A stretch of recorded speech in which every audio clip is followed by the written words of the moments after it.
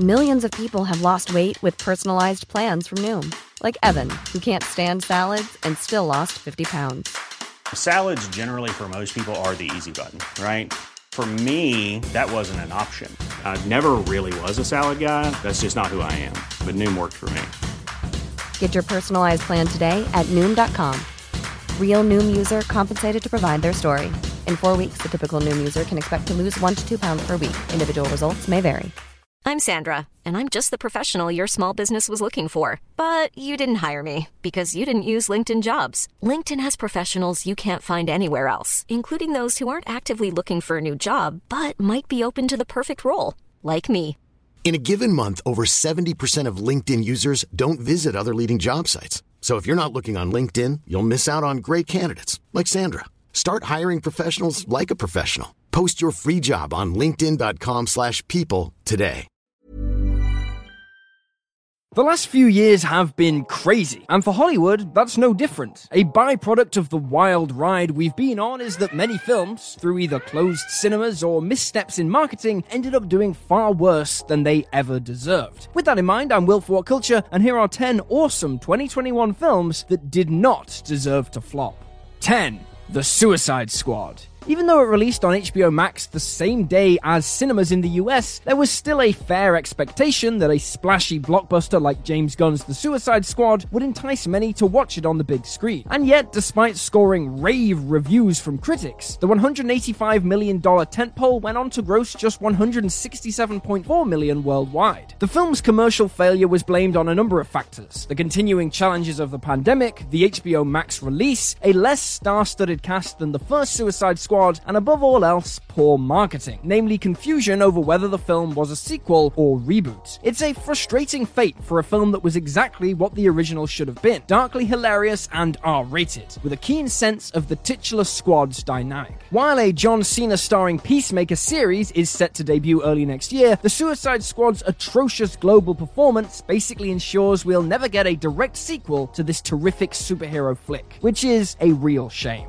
9. Stillwater. No genre of movies has struggled more at the pandemic box office than dramas marketed towards older audiences, as was frustratingly evidenced by the performance of the terrific Matt Damon starring film Stillwater. Despite the involvement of the reliable A-lister Damon, an intriguing ripped from the headlines premise, a ton of Oscar buzz, and solid reviews, the film failed to recoup even its modest $20 million budget, grossing just $19.7 million worldwide. Stillwater's colossal underperformance was largely blamed on its key demographics, that is, middle-aged audiences and above, not yet feeling comfortable returning to cinemas, and also deciding to wait until it hit VOD services a few weeks later instead. On top of that, there's the fact that Amanda Knox, whose murder trial the film is inspired by, decried the film on Twitter the day before it was released, which surely did not help at all. Ultimately, it's easy to see Stillwater doing strong numbers pre-COVID and being a major commercial success, but this just isn't the sort of film people, especially older viewers, are heading out to see at the cinema right now.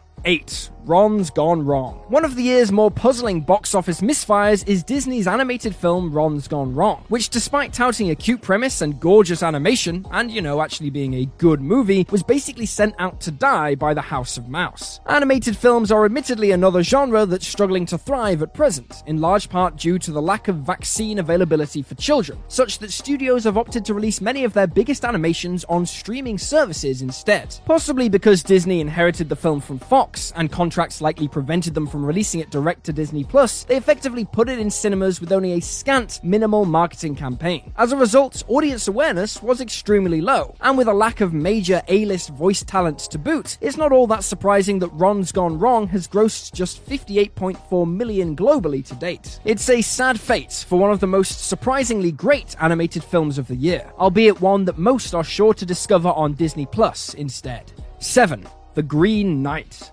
Nobody in their right mind was expecting David Lowery's The Green Knight to be a major box office smash. The $15 million art house medieval epic was an A24 movie in every sense of the word, primed to alienate general audiences despite the eye-popping appeal of its trailers. Despite its low budget though, it only barely recouped that price tag, pulling in a meager $18.9 million worldwide. This can be blamed on a generally low-key marketing campaign and the C+ cinema score, which together ensured the film never had a chance of breaking out out into the mainstream. Factor in a piecemeal international rollout, it didn't even get a theatrical release in the UK, and it shouldn't be remotely surprising that Lowry's film tanked, especially in this selective climate of cinema going. Given that it's one of the most bold and visionary films of the year though, it certainly deserved a better fate, yet it'll presumably end up recouping far more money on streaming in the long run. 6. In the Heights. There's not a single box office bomb this year more mystifying than the adaptation of the hit musical In the Heights. Even with a day and date HBO Max release, the film was projected to deliver a jolt to the summer box office and become one of the year's biggest non-blockbuster performers. Powered by strong, ever-present marketing, rave reviews, and a mighty A cinema score, it seemed like commercial success was a sure thing, only for the film to brutally underperform, grossing less than 1/3 of some analysts' projections in its opening weekend. The $55 million musical went on to gross just $43.9 million worldwide, an outcome that was blamed on not only 25% of American cinemas being closed at the time, but also the 143-minute runtime, a lack of A-list stars, niche source material, and songs that failed to break out into the mainstream. All in all, it is a disastrous result for one of the most critically acclaimed musicals of the decade, ensuring its considerable awards buzz fizzled out completely before the summer was even over. Many of us have those stubborn pounds that seem impossible to lose, no matter how good we eat or how hard we work out. My solution is PlushCare. PlushCare is a leading telehealth provider with doctors who are there for you day and night to partner with you in your weight loss journey. They can prescribe FDA-approved weight loss medications like Wegovy and Zepbound for those who qualify. Plus, they accept most insurance plans. To get started, visit plushcare.com/weightloss. That's plushcare.com/weightloss. Hiring for your small business? If you're not looking for professionals on LinkedIn, you're looking in the wrong place. That's like looking for your car keys in a fish tank. LinkedIn helps you hire professionals you can't find anywhere else, even those who aren't actively searching for a new job but might be open to the perfect role. In a given month, over 70% of LinkedIn users don't even visit other leading job sites. So start looking in the right place. With LinkedIn, you can hire professionals like a professional. Post your free job on linkedin.com/people today. Since 2013, Bombas has donated over 100 million socks, underwear, and T-shirts to those facing homelessness. If we counted those on air, this ad would last over 1,157 days. But if we counted the time it takes to make a donation possible, it would take just a few clicks. Because every time you make a purchase, Bombas donates an item to someone who needs it. Go to bombas.com/ACAST and use code ACAST for 20% off your first purchase. That's bombas.com/ACAST, code ACAST. 5. The Night House. Horror has always been one of the most reliably performing genres at the box office throughout the pandemic, in large part due to their generally smaller budgets and tendency to skew towards younger audiences. David Bruckner's new psychological horror, The Night House, was an infuriating exception then, as despite a set of compelling trailers and a wide US release, it grossed just $15.2 million worldwide. The primary culprit was definitely its grim C- cinema score, reflecting the fact that the film was generally more of a character-driven drama with horror undertones than the formulaic spookfest the trailers characterized it as. Even so, between its strong technical craft, engrossing story, and Rebecca Hall's fantastic performance, this was absolutely a film that deserved to be a success on the level of A24's biggest horror hits, like Hereditary and Midsommar. 4. Spencer. Princess Diana biopic Spencer was released to a tidal wave of hype over Kristen Stewart's transformative performance in the lead role, not to mention the virtual certainty that she will receive a Best Actress Oscar nomination for her work, and maybe even nab the win outright. But despite a tight $18 million budget and rave reviews pre-release, Spencer has largely struggled to connect with general audiences. This goes beyond the fact that Oscar-hopeful movies, typically aimed at older viewers, have generally not performed well throughout the pandemic, but that the film's often surreal, unconventional style was extremely off-putting to those expecting to watch a more straight-up Diana biopic. While the film didn't release on enough screens to get a cinema score, its Rotten Tomatoes audience rating sits at a terrible 50%, indicating that general viewers were largely alienated by it. As a result, Spencer's global gross is just $12.2 million, causing it to hit VOD internationally within a mere matter of weeks. For such a bold, brilliantly acted biopic, it is a disappointing result. 3. Cop Shop. Mid-budget genre films outside of horror have also mostly failed to perform well during the pandemic, as evidenced by John Carnahan's surprisingly riveting action thriller Cop Shop. Despite starring the reliable Gerard Butler and rocking an impressive 82% on the tomato meter, a lackluster marketing campaign ensured it didn't stand a chance, opening at less than 50% of initial projections and going on to gross a pathetic $6.7 million worldwide. This is largely down to the fact that mid-budget films have been struggling theatrically for years, and the pandemic has only further conditioned audiences to take a look at something like Cop Shop and deem it to be a film better suited for home viewing on VOD. Fittingly, it has charted well on streaming platforms to date, confirming that these sort of modest action thrillers without the CGI-driven spectacle of a tentpole movie are going to become an increasing rarity in the theatrical space in the years to come. 2. The Last Duel. Surely the most high-profile box office dud of the year has been Ridley Scott's The Last Duel. The $100 million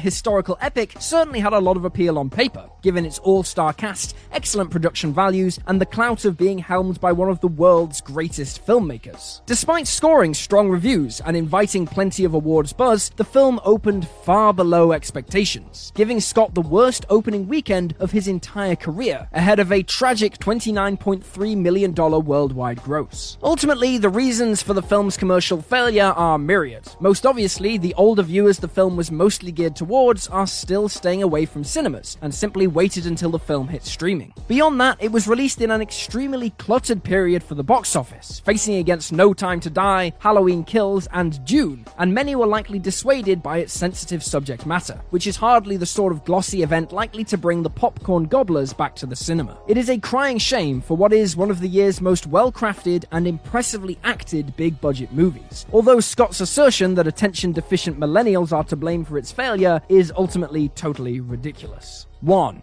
The Many Saints of Newark. Though The Sopranos prequel film, The Many Saints of Newark, was released day and date on HBO Max in the US, the $50 million crime thriller was also released theatrically the week before in Europe, Scandinavia, and beyond. Despite this, it ended up grossing just $12.7 million worldwide, while hitting just 50% of projections during its US opening weekend. Though the film was generally well received by critics, this is another mid-budget genre flick that just couldn't entice interested audiences to actually go watch it in a cinema. Opening the same weekend as Venom Let There Be Carnage in the US probably didn't help, nor did its C+ cinema score. But beyond this, it seems like the film was unable to present itself as a true theatrical event in its own right, rather than a glorified TV movie being released in cinemas. As such, without any massive spectacle or an A-list lead actor to speak of, it's clear that most fans simply watched The Many Saints of Newark at home, despite the fact that this was absolutely a film well worth seeing on the big screen. Hi, I'm Daniel, founder of Pretty Litter. Cats and cat owners deserve better than any old-fashioned litter. That's why I teamed up with scientists and veterinarians to create Pretty Litter. Its innovative crystal formula has superior odor control and weighs up to 80% less than clay litter. Pretty Litter even monitors health by changing colors to help detect early signs of potential illness. It's the world's smartest kitty litter. Go to prettylitter.com and use code ACAST for 20% off your first order and a free cat toy. Terms and conditions apply. See site for details. Hey, it's Paige DeSorbo from Giggly Squad. High quality fashion without the price tag. Say hello to Quince. I'm snagging high-end essentials like cozy cashmere sweaters, sleek leather jackets, fine jewelry, and so much more. With Quince being 50 to 80% less than similar brands. And they partner with factories that prioritize safe, ethical, and responsible manufacturing. I love that. Luxury quality within reach. Go to quince.com/style to get free shipping and 365-day returns on your next order. Quince.com/style. When you make decisions for your company, you look for the no-brainers. And if you have a lot of mailing to do, Stamps.com is the ultimate no-brainer. It streamlines your processes to make your business more efficient, which makes you less busy. Mail checks, invoices, legal documents, and everything you need to keep your business running with Stamps.com.